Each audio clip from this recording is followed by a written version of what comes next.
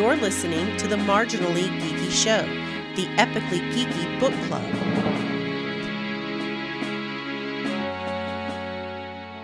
Greetings and welcome to the Marginally Geeky Show. I'm your host for the evening, Eugene Stevens. I'm joined tonight again by Ray and Sean as we finish up the sixth book in the Trader's Tale series, which is Owner Share by Nathan Lowell. First off, how are you guys doing? Not bad. A little tired, but not bad. Gotcha. Yeah, that's the same. Good deal. If you're watching the video version, of course, as this comes out, it's getting close to Christmas time. We were going to take a month off. Things just kind of got pushed back. So I'm sure the recording of our next book will probably be late January, unless we sneak in another episode where we just kind of recap some of the stuff that we talked about through the year. Well, kind of depends. I'm not penciling it in too firmly, but we'll see. So for right now, just plan on our next book being probably late January, and it will probably come out, early February. We'll just kind of see how it goes. So, don't even remember who picked this one. I think technically I did, because one of you picked book 4, the next one picked 5, and I was like, let's finish it off with 6. So, I'll start tonight with my initial thoughts. Okay, so we had the first trilogy. We had the first book in the second trilogy, which was a big gut punch. A lot of crap happened in there, and then things start to kind of get better in the last book. So I was looking forward to this book. Overall, I enjoyed this book. In fact, I would say I enjoyed pretty much the majority of this book. Once again, we still see, Ishmael growing and, becoming more and more the person that we know he is. Except for the ending. Now, there's a caveat there. There is another trilogy of books that pick up after this with Ishmael. Had we not gotten that trilogy, I probably would have said, fuck this book series to hell. I'm never reading this again. And you're not gonna dance around, because we are, essentially spoiling this entire book. But yeah, what happens at the end of this book, had this been the last in Ishmael's story, I would have been pissed. I would have been like, you don't care about this character, like you just punished this character. So, but overall, I did enjoy this book. And then when you get the gut punch at the end, it's just like, what? Well, I have to keep reading. This has to get better, right? So, Ray, thoughts? Yeah, I'm glad that I didn't get to the series until after the last trilogy was written. Because if I had to wait, not knowing where the story was going to go after this, I'm like you, Eugene. I probably would have said, "Fuck this!" Like, that's such a shit ending. Like, yeah, after everything, that's how you do it. Like, no, fuck you. Yeah. So, but yeah, overall, I enjoyed the story for the most part. I thought it was an interesting take, and I liked. There was a few characters that they introduced in this one that I liked. So yeah. Sean, initial thoughts? Well, unlike you two guys, the end of this book I thought was the end of the series. There was no books after it, and it didn't look like there was going to be. So I was pissed. I was like, I totally get that. This ending is total shit. And even then, like, I had to wait a long time, and then I found out by fluke that there was another series afterwards, like the next book. Well, they're not even named the same way. The first ones are all done by shares, and then the next 3 books are called something completely different. Yeah, they're completely different, and the next trilogy, they're okay, but they are a far cry from these first 6 books. I agree with that as well. And yeah, I enjoyed them. I enjoyed them, but I don't put them quite on par with these. So for me, the first 3, it's that first one. That first one I really enjoyed. Oh yeah. A couple that I didn't, and then I would say probably, and then I enjoyed the last one as well, except for the gut punch. And then I actually preferred the other trilogy to some of those middle books. Really? The thing with, I won't get too much in the other trilogy in case we actually do it again, but they bring back characters from the original trilogy, which made up for it. Yes. It put them in a totally different situation, and they were good on their own right. But I think if you didn't have those characters from the original trilogy, it just wouldn't have worked. I agree. Oh, I totally agree. And there's why as you're saying that, I'm thinking right now, if we ever get to interview him, one of the questions I want to ask is after you finish this series, what was the communication back from the fans, and like was pulling, I'll just go ahead and drop it, Pip comes back. Was that one of those things that was like, comes back? Yeah. But it was like one of those things that was like, was that a demand, or was that something that you're just like, you know what I'm saying? Like, what was your thought process behind pulling those characters back? So, but yeah, I enjoyed the book. It was classic Ishmael throughout the whole book. Mm-hmm. And as much as I really hated the ending because there were so many possibilities with it, I did like the twist ending on who masterminded everything. I did not see that coming at all. And neither did I. And when you think about it, like he almost went overboard with like pointing everything at Ames the whole time. And normally I'd like, yeah, there's too much evidence here. It's got to be a twist ending. And yet I did not see the ending coming. So just real quick, the next series is In Ashes Born, To Fire Called, and By Darkness Forged.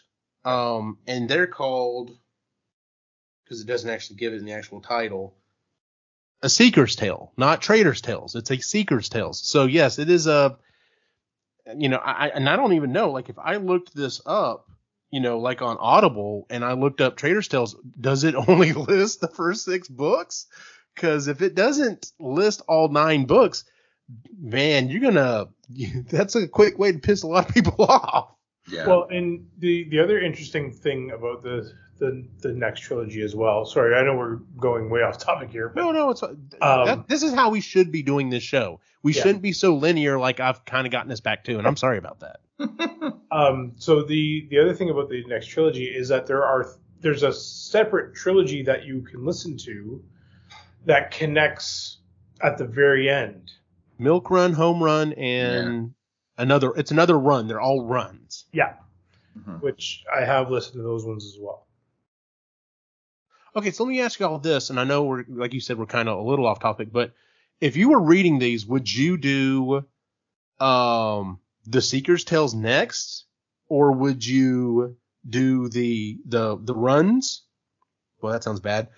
And then do the Seeker's Tales, or would you mix them in between? For how the Milk Run and all that, how it was written, I'd probably go to that one next. Okay. And then go back to Ishmael and them. Okay. And I just pulled up Trader Tales on Audible, and it's just the first 6 books. Okay, so if you are listening to this show and you enjoyed this series and you get the gut punch at the end, and you're just like, WTF, there are 3 more books that will help you heal. So, yeah, man. Oof, okay. All right. Well, let's go ahead and go ahead and start with the book. Go on.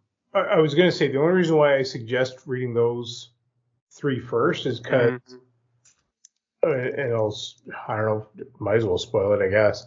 Pip does show up in the other series. Yes. Okay. Very briefly. Very briefly. Yeah. And the odd thing about that is, the odd part of that is because it is primarily around 2 women. It's a female reader, which I have no problem with, but her version of Pip is so weird.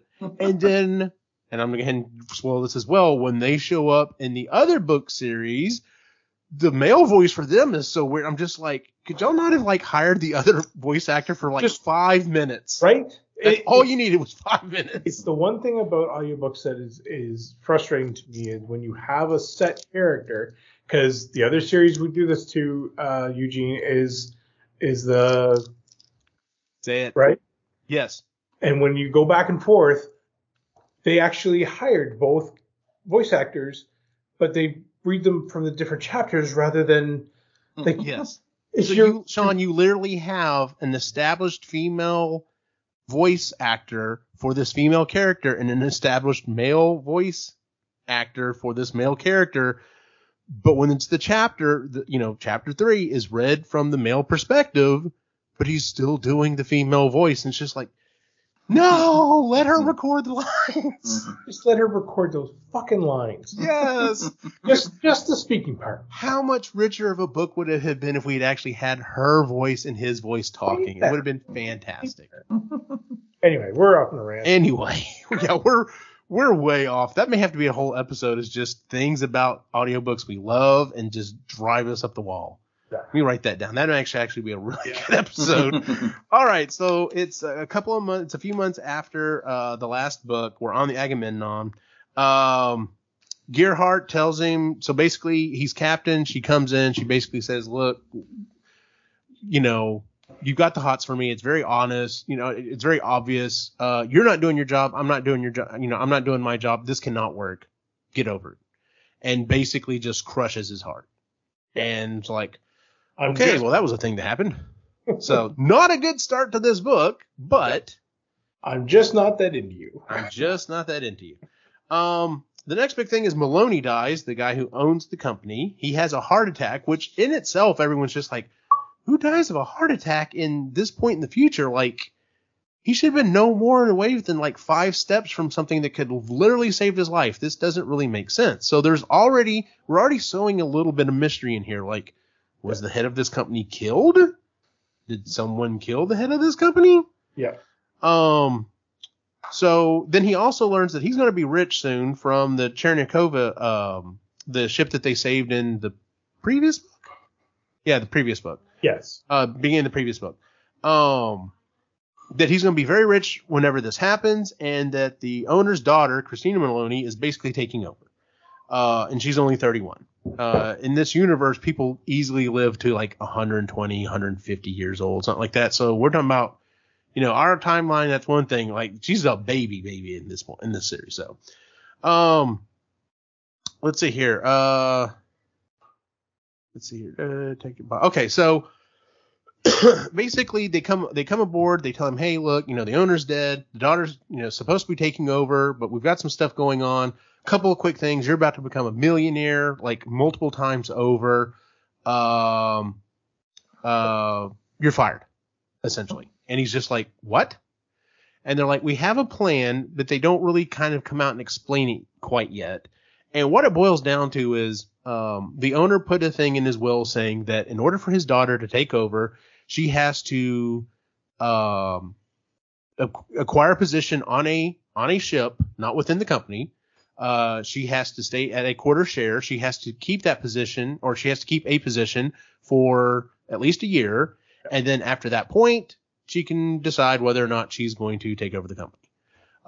If she decides she doesn't want to do that or defaults on it in any way, then she's out. The company's going public. We're going to sell a bunch of shares. A bunch of people are going to make a bunch of money. She's not going to have as much money, but it's not like she's going to be poor either. So, so they take Ish to this ship called the Jezebel. They basically tell him, they expect him to buy it and to hire her on as, to basically do them this favor, by being the one to hire her, because her father thought if anyone in the world can teach her what she needs to know to run this company, it's him. And he's just like, I have no clue what Jeff Maloney thought I could teach his daughter to run a company. So, let's see here. They meet with the planner, doesn't think he can go indie. Maloney doesn't understand why. Greta gives him work up, gives him the work up on the Jezebel. So anyway, she comes over. They look at this ship. This ship is in poor condition. Like, care of it all. Yeah, the scrubbers have gone bad. There's dust and dirt everywhere. Like, it's just grimed up and everything. Pretty much anything that wasn't bolted down has been taken off of the ship. It looks like crap. And we find out the plan behind this is, well, it looks like crap. I mean, you can fly it. It's not in great shape. It's going to take a bunch of money to get it up and running and stuff. You might as well sell this thing for scrap. And whereas the ship would normally go for, $40 or $50 million or whatever, they're like, if you sell it for scrap, maybe 10, something like that. Somewhere ballpark where he might be able to buy it.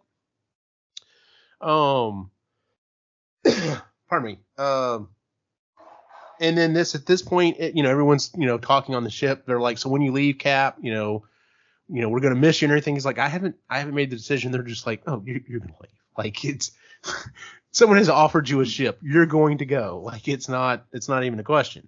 But a character that was introduced at the very end of the last book, Stacey Ariani, is now very important because she leaves to become his bodyguard. Yep. Thoughts up to this point? I did like the was it Hill that got assaulted and then which was that? You're William.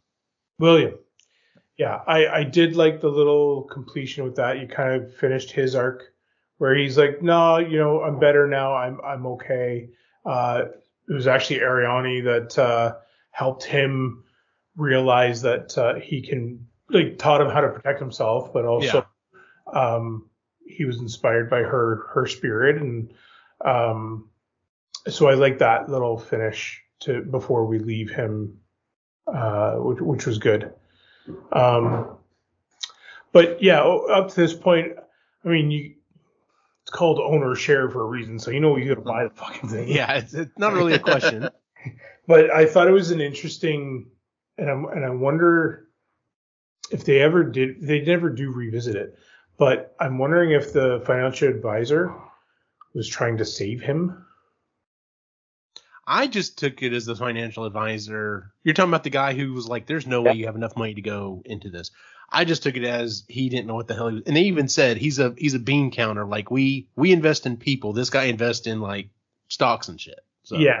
Yeah, which I understand that part of it. I thought, because even Christina Maloney said, wow, they should have never put him in that position. So one thing I didn't touch on is the previous first mate, blanking on her name, the heavy worlder. Her and the cook are now like an item. Like, they are together. Yeah. And they weren't together in the last book. Yeah, and now she's become she's now the captain. She's going to become the captain of the ship.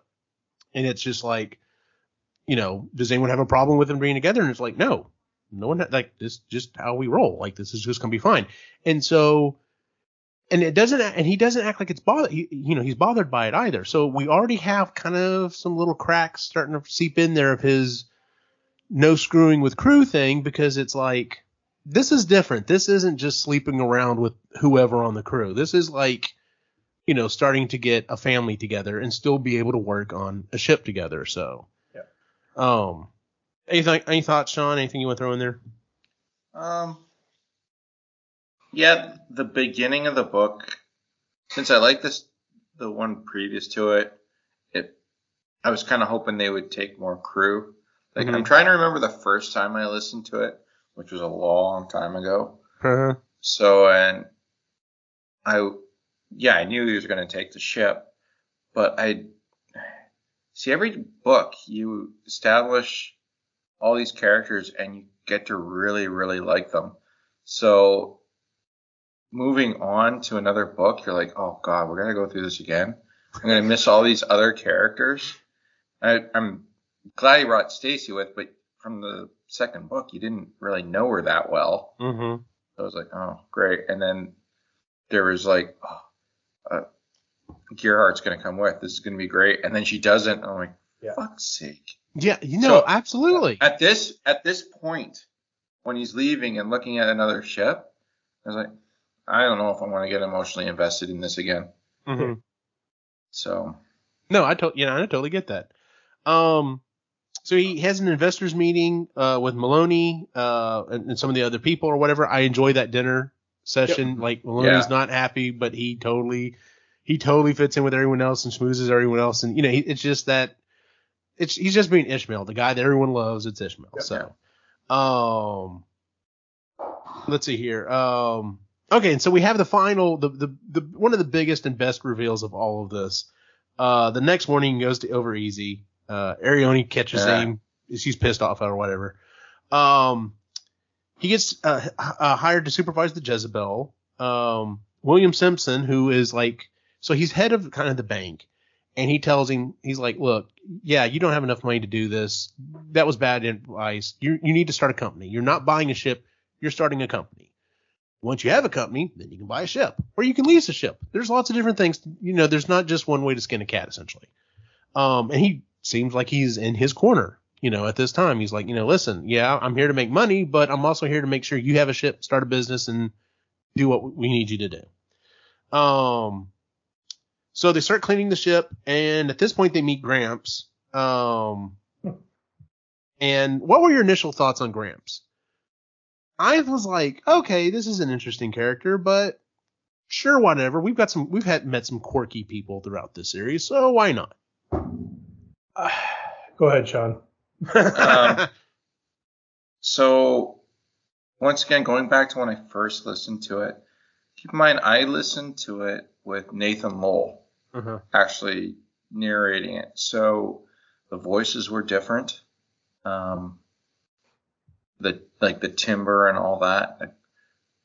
Gramps, that first time when Nathan Lowell did it, he seemed like a grandfatherly kind of voice, and it seemed right. I found with this version of it, and then I already knew who Gramps really was and stuff like that. I never warmed up to him in this version of the book and the rereads, because once you get through it once.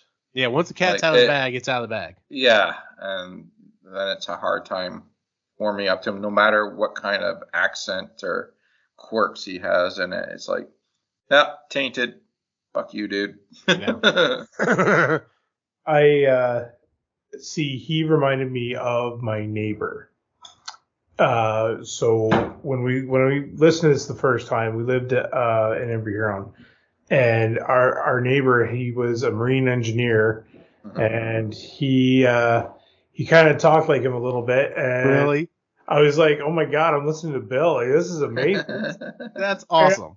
So I did warm up to him, and and I think that's because he reminded me of my neighbor. I think that's why I had a harder time with the twist. It's like, fuck you, I don't like that. So we meet Gramps, and they have a business ceremony talking about him going into business or whatever.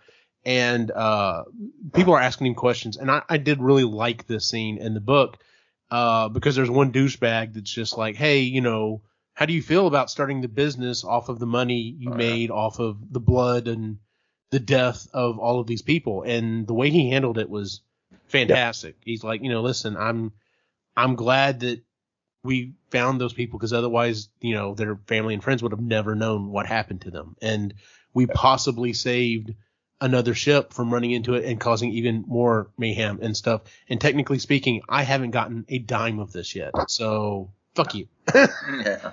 Essentially. Yep.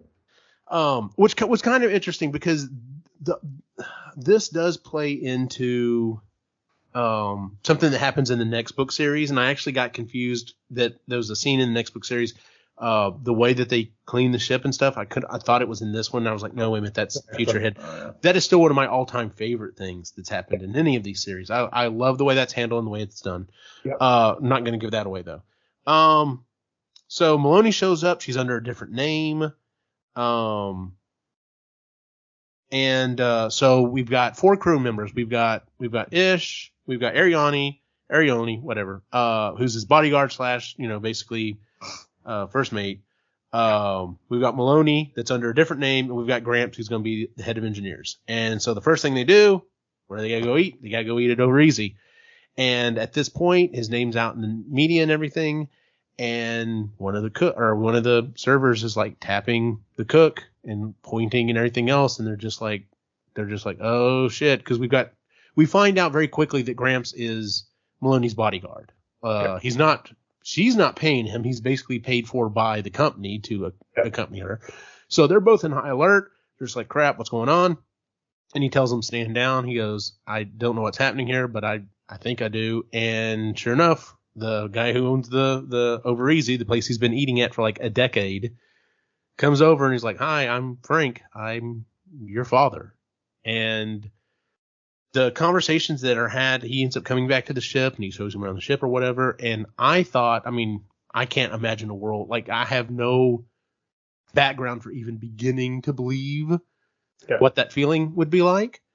The closest I have is seeing how my wife found a completely other side of her family just a few years ago, and seeing how they just took her in with open arms, and like they're just family now. Like there was a little question right at first, is this 100% true?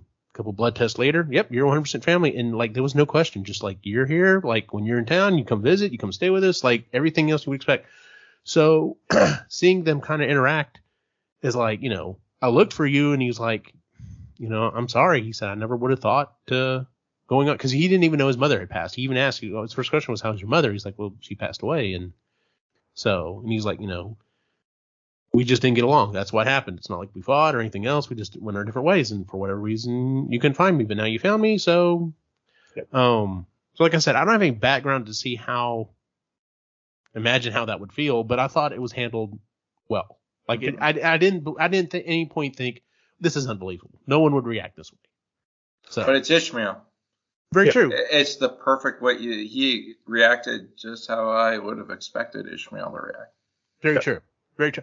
Okay, that's something. Let me go ahead and just say this real quick. Now that you bring that up, Sean, that's a really good point. One of the through lines to this entire series, doesn't matter which book it is, high or low, Ishmael never acts out of character. Like it's all the way he reacts to stuff is almost always how I would expect him to react. And that's one of the reasons I love this character so much, because you never sit there and going, well, why? That doesn't make sense. Why would you have chosen this path? And, he's definitely handed some shitty situations, but he always Ishmael's his way through it, essentially. So, well, so it reminds me of like the divorce scene, right? Where he's like, nope, I just got to sit in, breathe out. Okay, do the next thing. I just got to breathe in, breathe out, and just move forward. So he doesn't lose his shit. He doesn't start throwing stuff So, so they go on their first trip. It's very short. Just kind of check things out. They continue cleaning. It's at this point they start kind of figuring out. They're like, well, the ship is not really good for shipping. I don't understand. I understand why it failed. Like apparently there's no other. They made several of these and then like they kind of failed and scrapped them all because they were like, well, this ship is crap. And they start figuring out it's got some interesting things to it. So they're like, well, maybe we can't haul a bunch of stuff. We can get there really fast and we can go really far. Maybe we can haul people. We've got room for people. Maybe we should haul people. So we start going through and getting that set up or whatever. Problem is bureaucracy even now and that far in the future, which one of the things that you've had issues with, Sean, in this book series is sometimes something will come up and you're just like, it's this far in the future. Surely people have figured this out by now. Yeah, there's a bunch of stuff like that. It's like, seriously? Or even the small stuff like them replacing computer consoles and stuff like that. And these are a little dated. And I'm like, dude, that far in the future, eventually it's going to plateau on the speeds of your like tablets and stuff like that. Like, come on, can't be that dated. And I think they're only talking about like 10 years or 5 years. Some of the ships aren't that old. And they like actually say, yeah, this is pretty dated ship. I'm like, seriously? Like, you're gonna build ships, they're gonna have to last like 100 years or so. Like, well, Sean, I think so, yeah. We're running Windows XP. I know. You please tell me you're not really running Windows XP. No. Okay, I was gonna say. Some of the computer systems, though, the last time I saw them were behind glass at the university.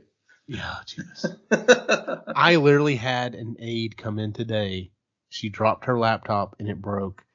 And while she's waiting for it to get repaired, she brought in an old laptop she's had sitting in a closet and asking if she could put it on the network. And swear to God, hand to God, it was running Windows XP. And my partner were like, no, you can't put that on the network. In fact, don't put that anywhere near the internet.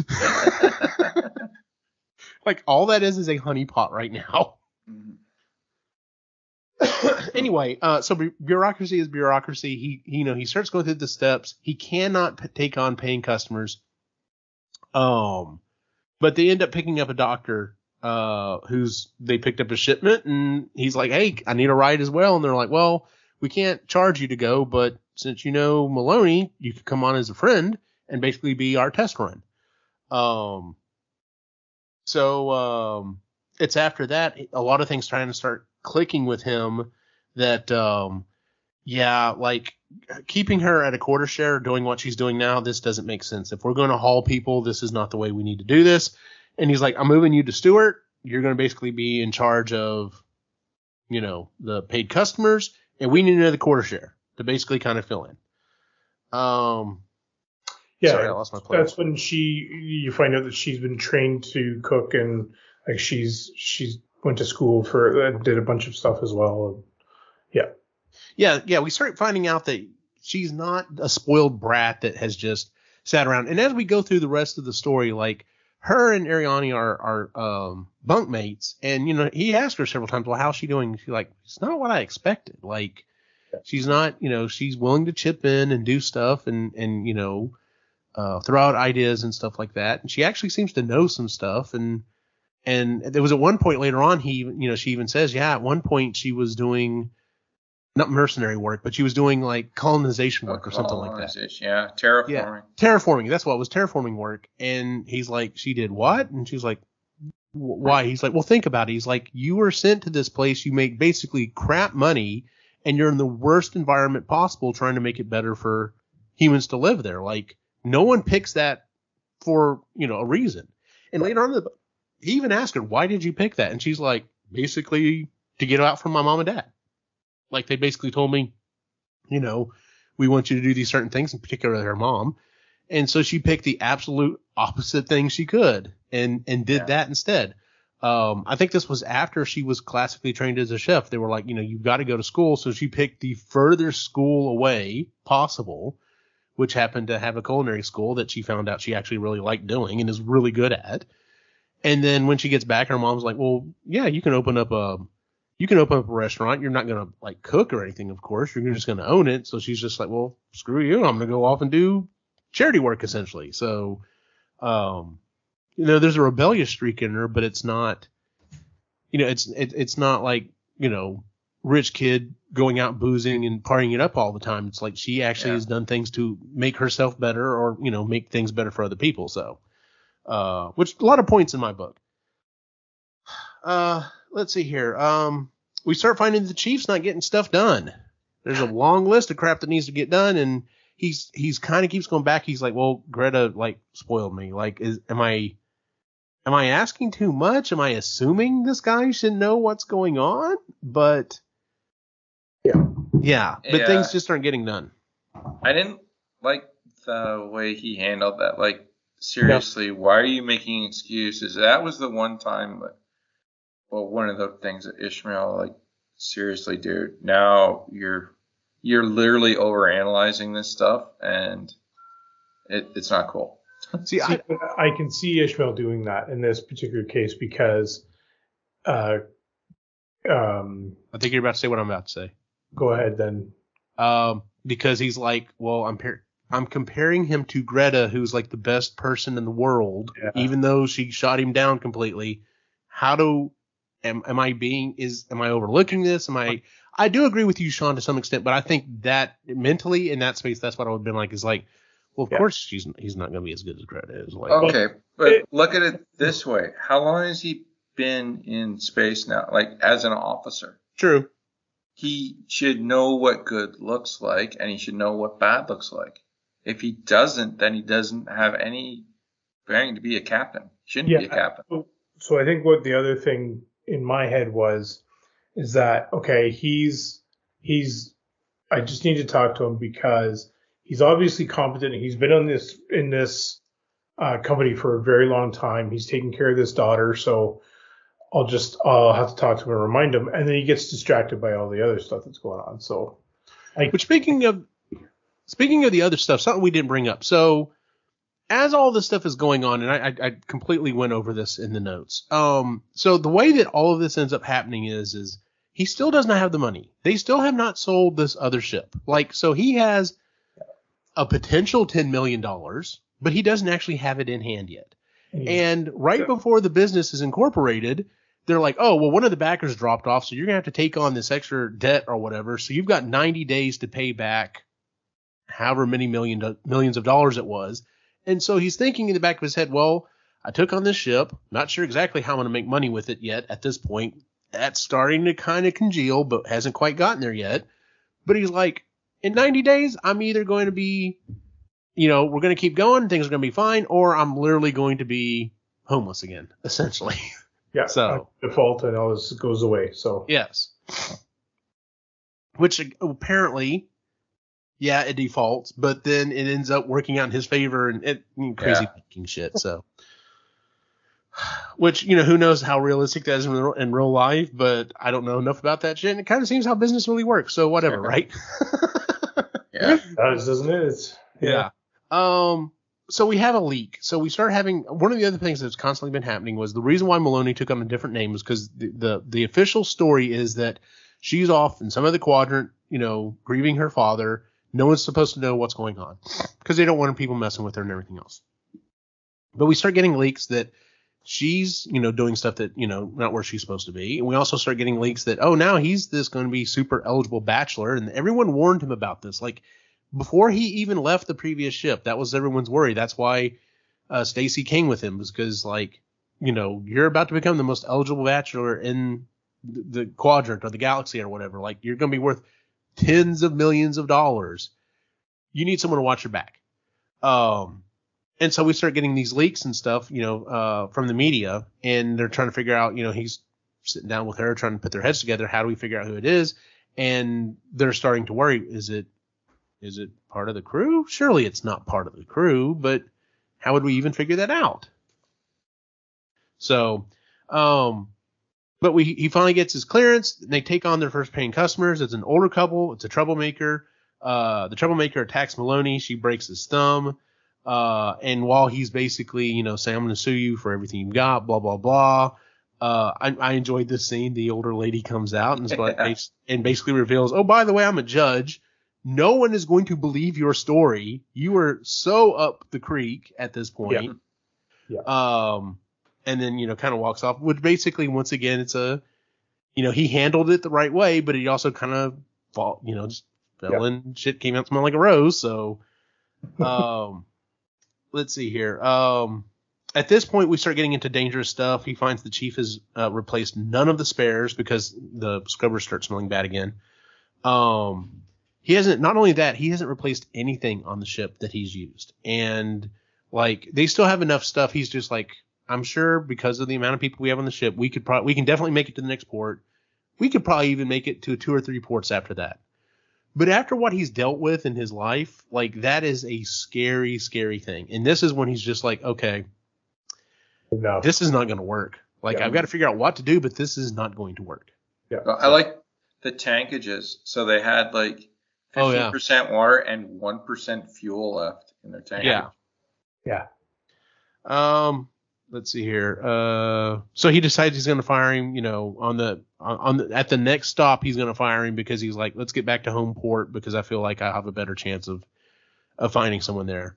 Yeah. And he does speak to, what's her name about it too, and be like, listen, I got to let him go. And Maloney. And Maloney does support it. Oh, so I completely skipped over this. So so he moves her to Stewart. Well, he ends up picking up another quarter share. I love the interview process on this. Yeah.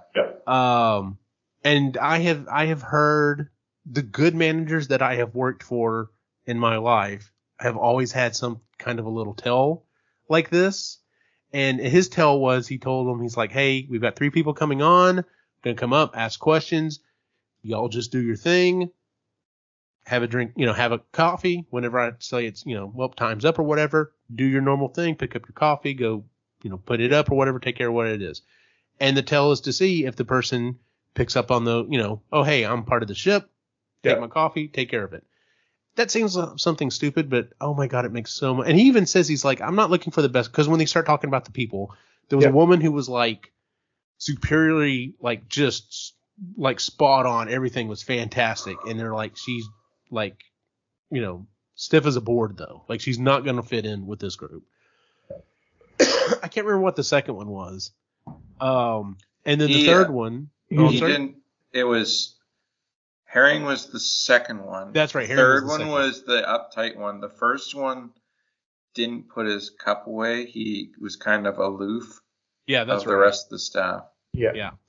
So, but yeah, they end up going with Herring, who is, even though, he has close cropped hair, he has this bright red hair that makes him stand out or whatever.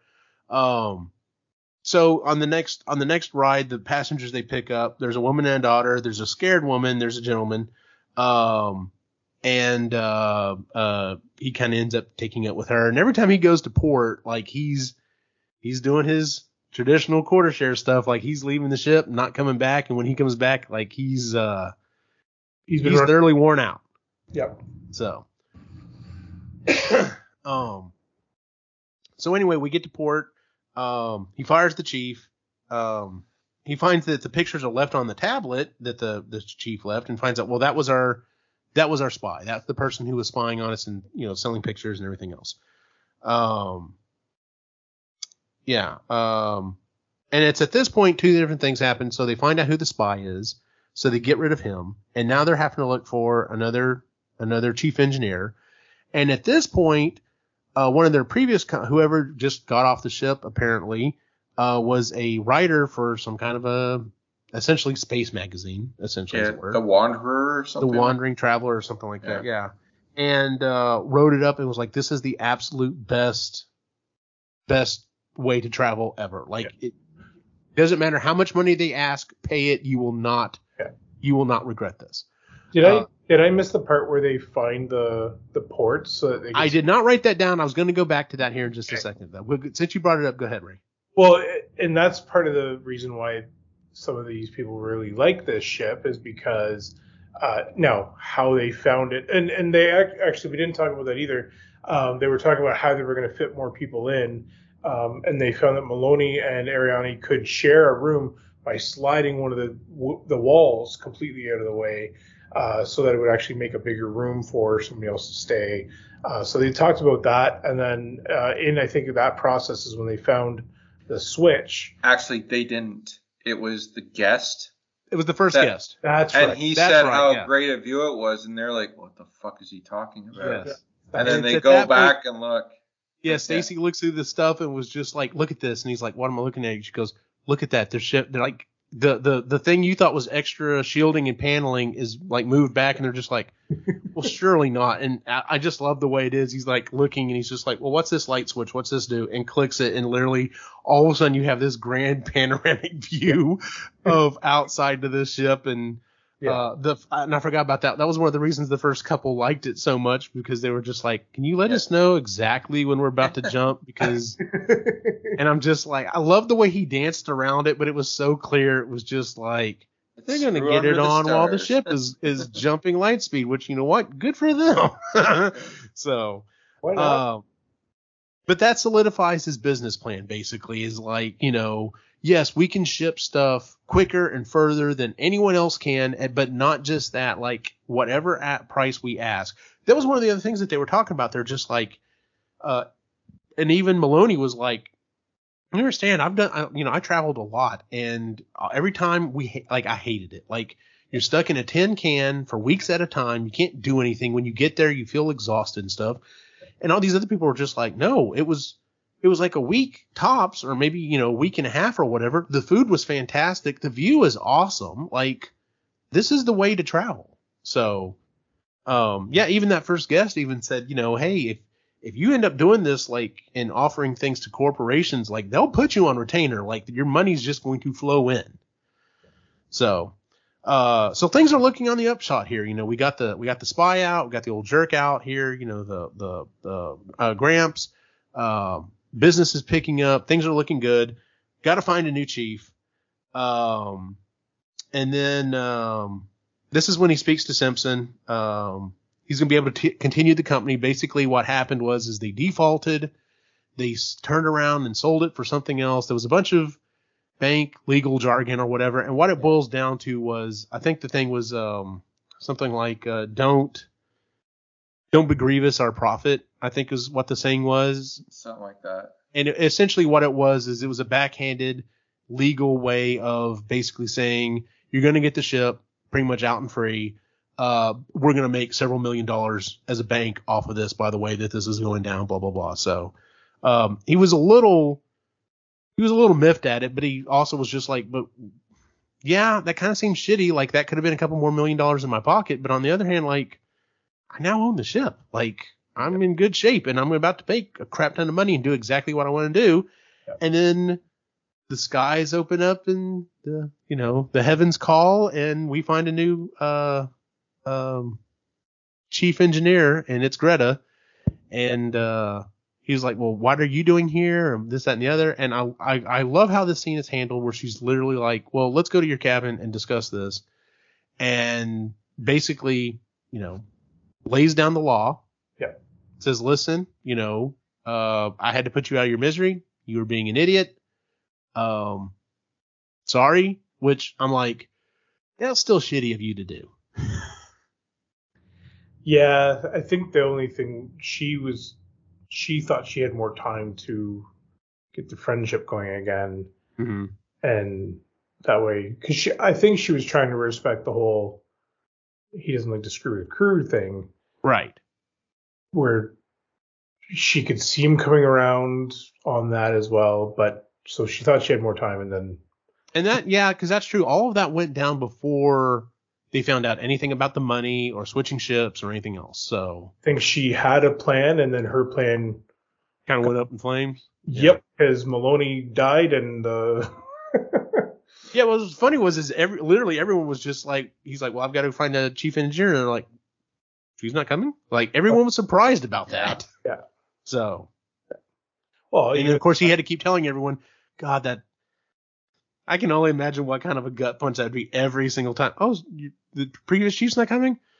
No, she told me she's not that into me. Like, having to keep doing that over and over again is just like, hey, well, here's my heart. You want to rip out another little piece right there? Even the new captain was like, you follow your heart, and they don't.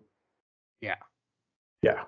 So Greta comes on, gets on the ship, becomes a new engineer.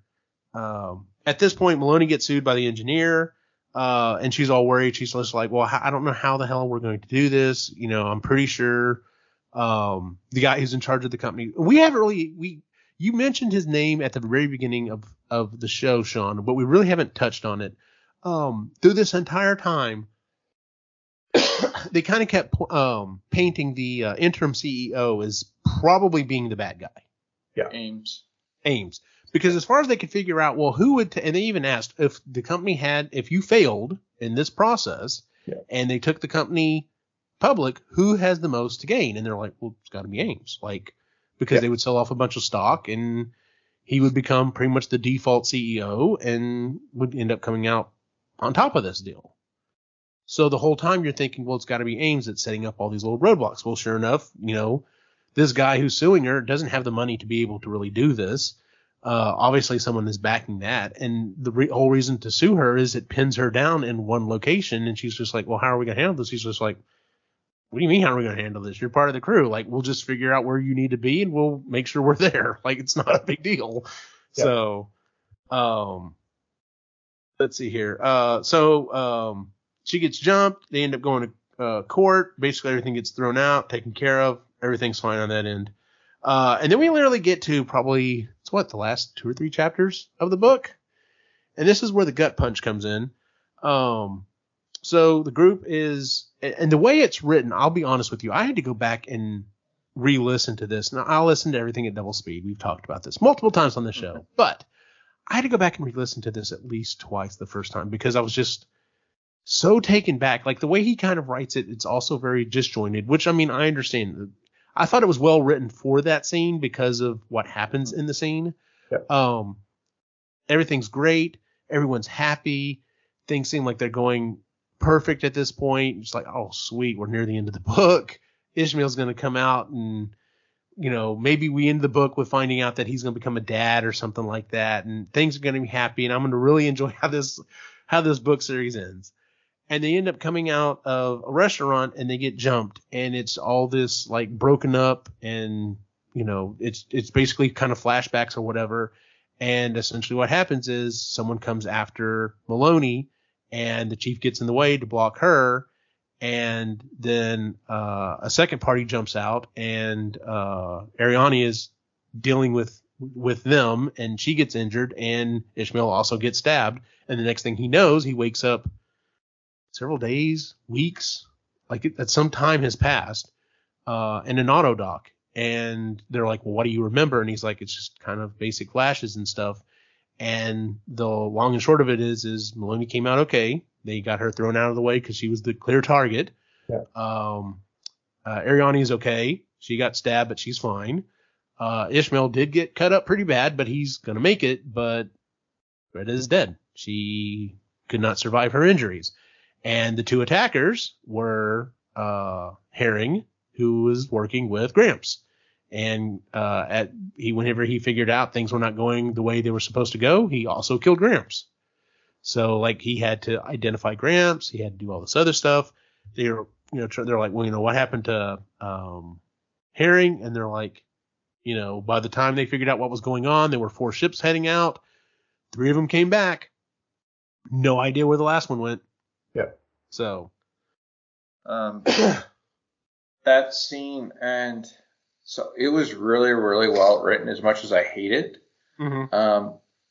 And it starts before that scene when they asked Percival Herring to go to dinner with them, and he said he already had a date with an angel. Like, he already knew what he was doing. Oh, yeah. And that scene goes back and forth a little bit, and when you only catch it when you re-listen to it. Yeah. But it's so much foreshadowing. Yeah. And then they never, I don't think they ever say what that Greta had been killed. It's just an assumption through the whole thing because you don't see her anymore. No one, I don't believe anyone ever tells Ishmael what happened. It's just, he knows. Yeah. And Ishmael was the first one who gets attacked in that one. He gets knifed and he sees the face, but doesn't recognize it because his hair's been dyed black. Yeah. And he doesn't realize what's going on until he's already been stabbed and it's too late. Yeah. And he talks about how, like, when he does get back to the ship, like, they're like, we've already taken care of it. Yeah. She had family in another sector. Their stuff's been shipped off. And, like, he even says, like, all, you know, the bed's been changed. All the linen's been done. Everything's been scrubbed down. Like, her scent isn't even here anymore. Yeah. And it's like, at this point, I'm just like, are you kidding me? Like, this is how we're ending the series? Yeah. Yep. It picks up a little bit more from here. We have another person kind of come back from the past. We have Margaret Stevens, who basically wrote the book on engineering. Like, she is the god all-mother when it comes to engineering. I like her.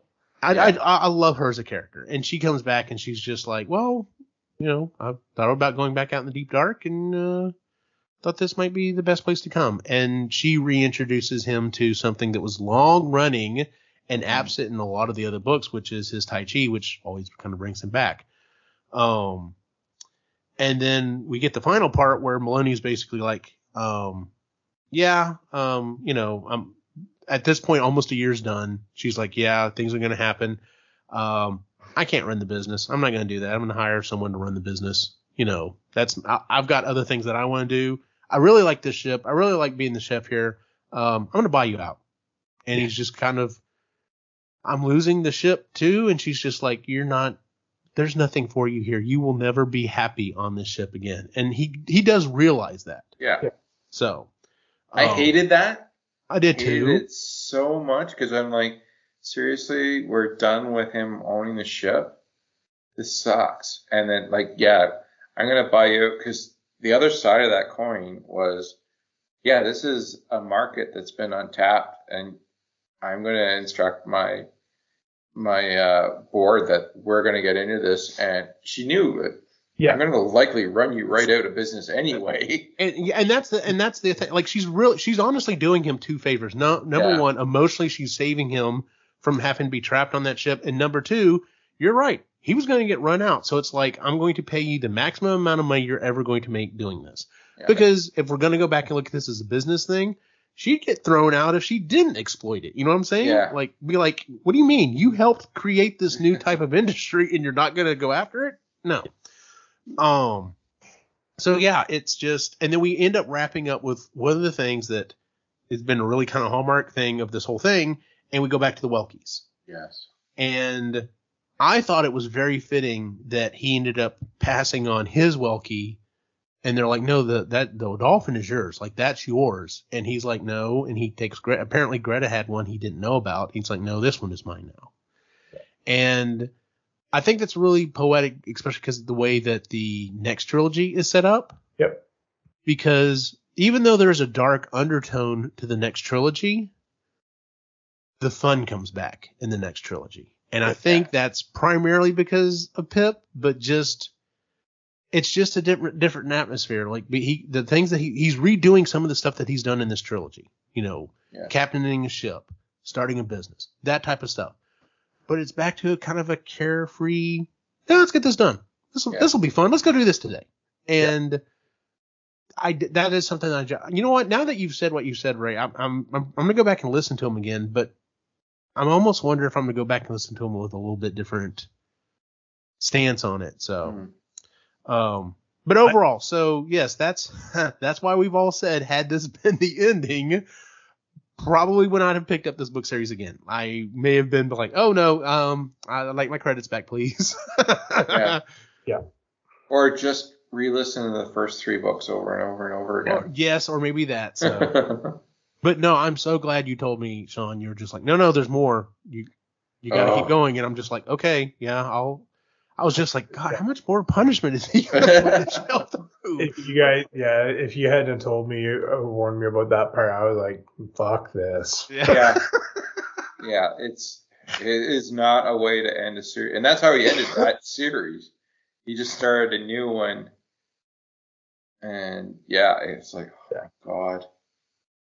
Yeah, that was horrible listening to that. And then like, seriously, that's the end? Oh, you fucker.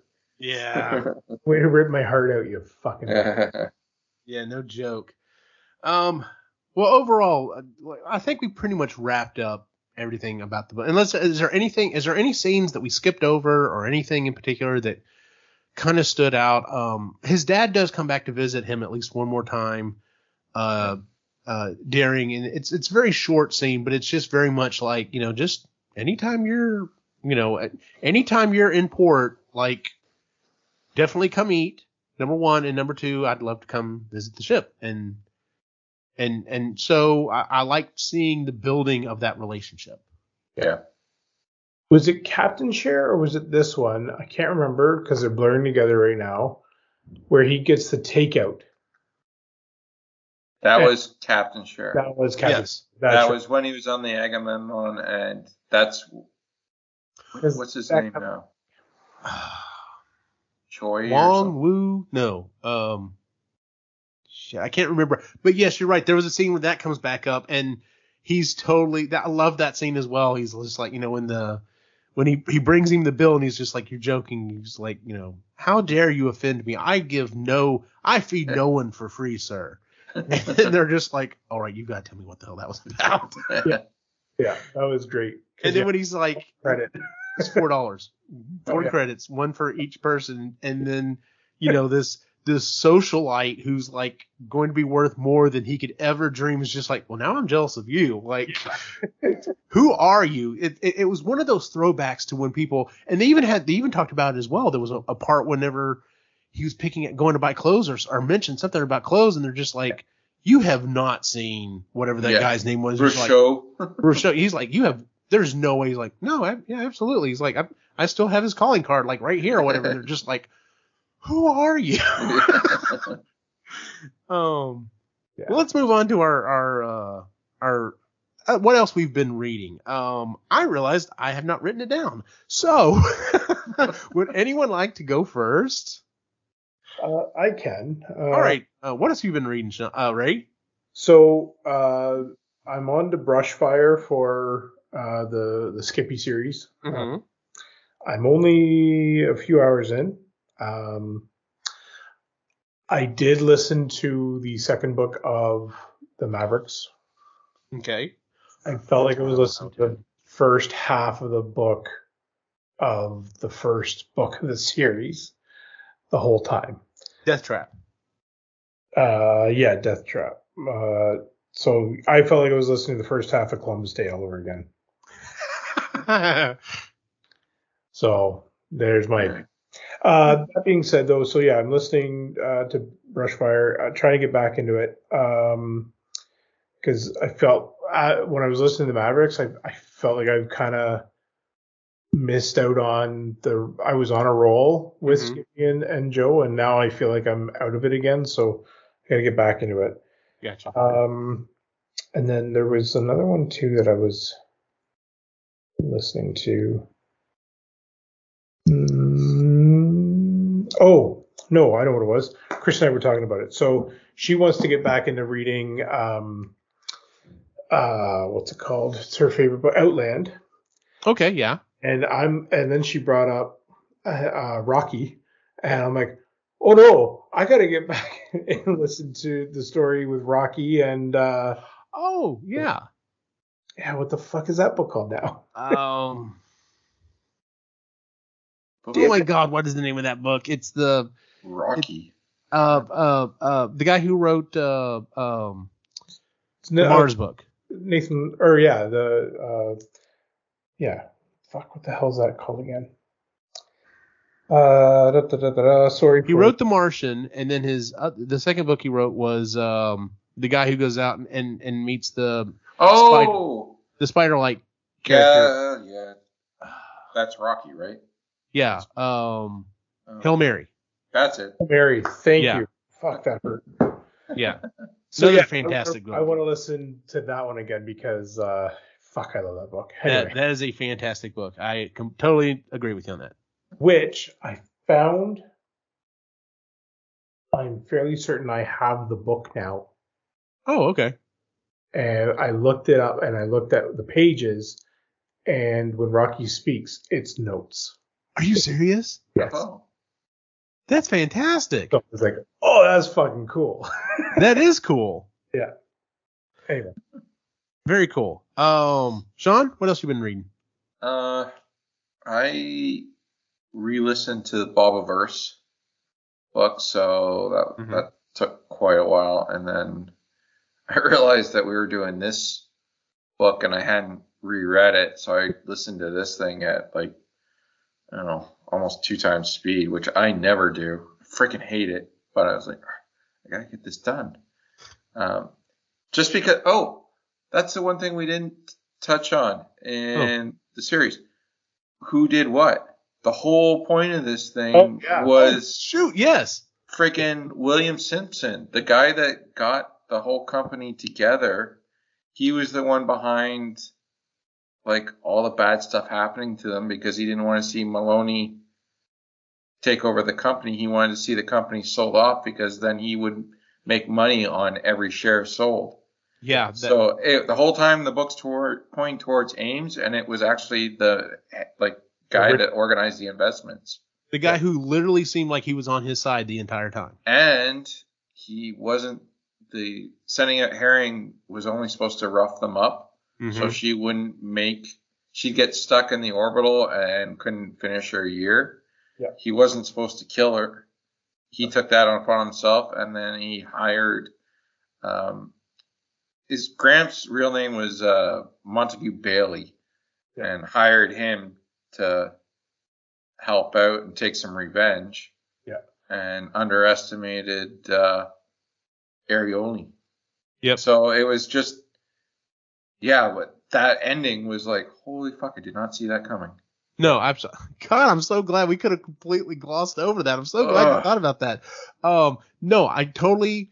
There are times that you've said you're just like, oh no, at this point in the book I saw it coming, and I'm just like, nope, I'm just all happy-go-lucky, like, oh hey, what's happening now? I don't know if I'm just that type of person when I read or what, but no, I totally didn't see it coming. Totally makes sense though. And going back, and it does kind of play back into the initial question that came up was, how did the owner of the company, Maloney's father, how did he die? Where the hell was his bodyguard? Well, it turns out Kurt, his bodyguard, shows up. He's actually a double agent. He's working for basically the group that's doing this stuff, because he shows up at one point and he tells everyone at ease, and he just kind of sits down. He's like, I can't talk long. This is also because he also says, oh, you've mistaken me for someone else. My name is so-and-so. And he's just like, oh, yes, of course. My bad. And he proceeds to, he's the one that tells him, he's like, we don't know what happened. He's off in the deep dark. We've got people out feeling for him, but we don't know. And so it comes to light that, Simpson was behind this company that had all of these bodyguards for all these high-end people. And it's just like, the reason why they had the bodyguards is because they were people were leaking stuff in the media, and they were afraid someone might attack them or whatever. And it's like, they created the need for the bodyguard and then paid for, pocketed the money for the bodyguard. Like, he had all of these angles figured out. Oh yeah. So yeah, he was a mastermind, as it were. So yeah, man, I'm glad you picked that up. Otherwise, I would have gone back and listened to the episode and been like, crap, we didn't cover that. Would have been at the end. By the way. Yeah. Other things, I followed Ray's point there, and I read both of the other X-Force books, the Death Trap and Free Fall. I enjoyed them a lot more than he did. Mm-hmm. I'm not sure. I guess I just kind of got into them and started liking them. There are a couple of standout characters though that just Nerd and what's his name? Yates. Jakes. Yes. Jakes. Yeah. Jakes. The part when he saves his life and sorry, I'm giving away something in this book, but I don't care. When he tells him, I owe you my life, and he says, no thanks. He's just like, what? He's like, why would I want your life? Your life is pathetic. I busted out laughing. My partner at work was just looking at me like, what is so funny? And I'm just like, it's too long to explain. But that's the stuff that kept me going in those books. That was not quite Joe and Skippy level hilarity. But it's still good. But it's getting close. Like, some of those characters have a chemistry that's just fantastic. And the voice of Nerd. Oh my God. I love Nerd. It's perfect. Yeah. Especially the way he delivers a line and everyone's just like, Nerd, you can't say that. Wouldn't you want her to suck your... No. Man. Yes. I loved how he would bring it up as a question. Sorry if I'm going to offend anyone here. Someone called someone a pussy, and he's like, why would that be a bad thing? And then, of course, look at the females, and they look at, why would that be a bad thing? And he's just like, oh God, please let a rock hit me right now. Just like, can someone please shoot me from a spaceship right now? I need a railgun shot off right now. Yeah, railgun right here where I'm at. I'll say this. Those characters are fantastic. There wasn't enough of it in the second book. Yeah, there was a lot of switching back and forth because they do get separated, and it would have been nice if we had focused a little bit more on them, because we did get some extra characters just like, I don't care about them. Get back to the main guys. Well, there was a lot of those other characters that I'm like, I don't give a fuck about these people. Can we move on, please? Yeah.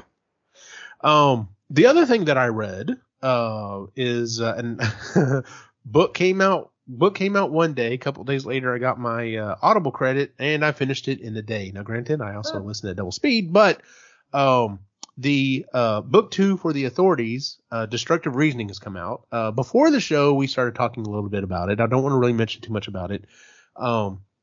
We have interviewed the author on this show a long time ago. It's actually been several years.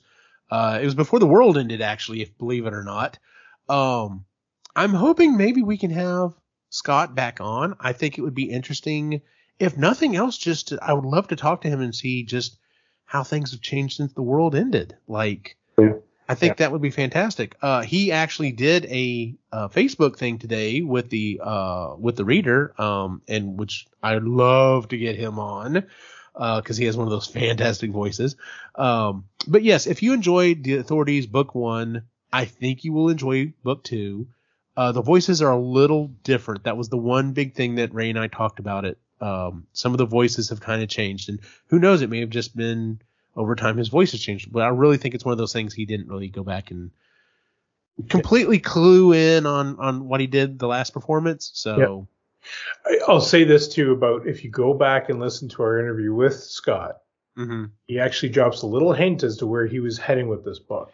Yes, he did. And the whole time I kept thinking about it, and it does play very prevalent in this book series. Do you happen to remember that, Sean? I wasn't on that. You weren't on that? No. Did you listen to that interview? No. Yes, I did, but it's been so long. I'll have to re-listen to it. Okay. Should I tell him what it was? No, let him figure it out. Okay. All right. Well, anyway, yes, he does kind of give a hint as to where some of and as soon as it started happening in the book, I was just like, he told us about this back then. So I was excited about that. But like I said, if you enjoyed the first book, I'm sure you'll probably enjoy the second one. Is it the Empire to A New Hope? No, it's not the Empire to A New Hope, but it's definitely a good book. And all I can say is keep coming. I'd love to have more. I love these characters. I love spending time with them. I just want to see them keep going through and having fun adventures and solving these crazy mysteries, so, which is kind of the crux of the book. So, all right, that is our show for the month, ladies and gentlemen. I don't have written down exactly what our next two picks are. Like I said, I will put it on the site, and it should be in the metadata for this episode or whatever. Jennifer picked our book for January, and I think Chris picked our book for February. She did. I'm sorry. Jennifer's is The Overstory. I don't have the name right offhand, the author on that one. And then Chris picked A Darker Shade of Magic by V.E. Schwab. So I'll have all that information. Like I said, we will probably not be recording until close to the end of January. If we do an episode before then, it'll be kind of let's just sit around and talk about other things that we've read, or something along those lines. Just kind of a catch-up episode. Jen peeves. Jen, and who knows, maybe we could do that. Jen would love to be back on the show, and she's actually got a little time right now, so she kind of threw out that idea, and I thought it was a fantastic idea. Of course, what we've been talking about, pet peeves for audio books and stuff like that, may actually be a really good one to do too, so we'll see. So yeah, just if you're subscribed to the show, I'm sure you'll get it, and just keep an ear out. If not, if we go dark for a month, it's just because it's Christmas time. We all need a break, and you know how that goes. So, but if we decide to get together and have a little fun, you'll get that as well. That is our show. You can catch us on epicallygeeky.com, where you can find the rest of our shows, including the Epically Geeky Show, the Creatively Geeky Show, and Sustainably Geeky. You can find us on almost all of the socials. Don't really post that much, mainly to Facebook, and sometimes it goes over to Instagram. Twitter's kind of still circling the drain. I don't know. I don't really think it's worth our time really anymore. So yeah. Oof. Yeah, exactly. And I don't really see the need to move to something like Mastodon or something like that. Like I don't.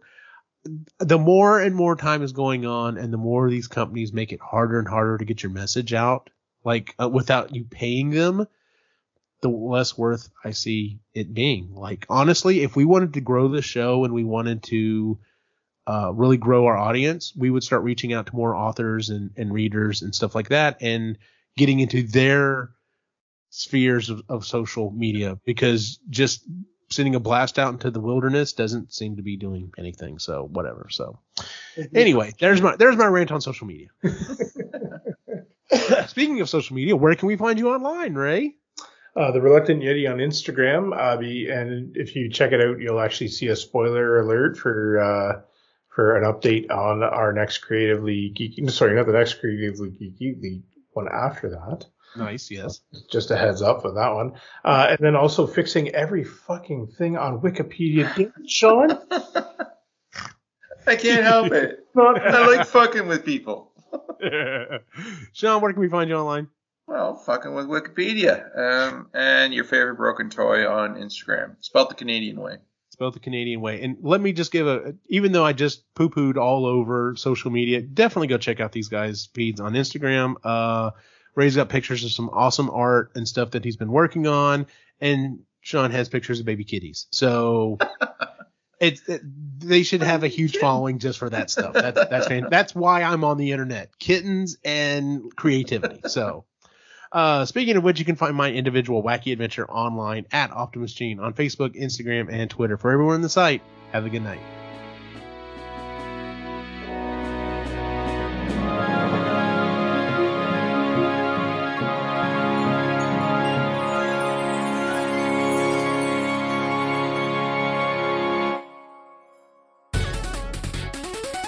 This has been a presentation of the Epically Geeky Network.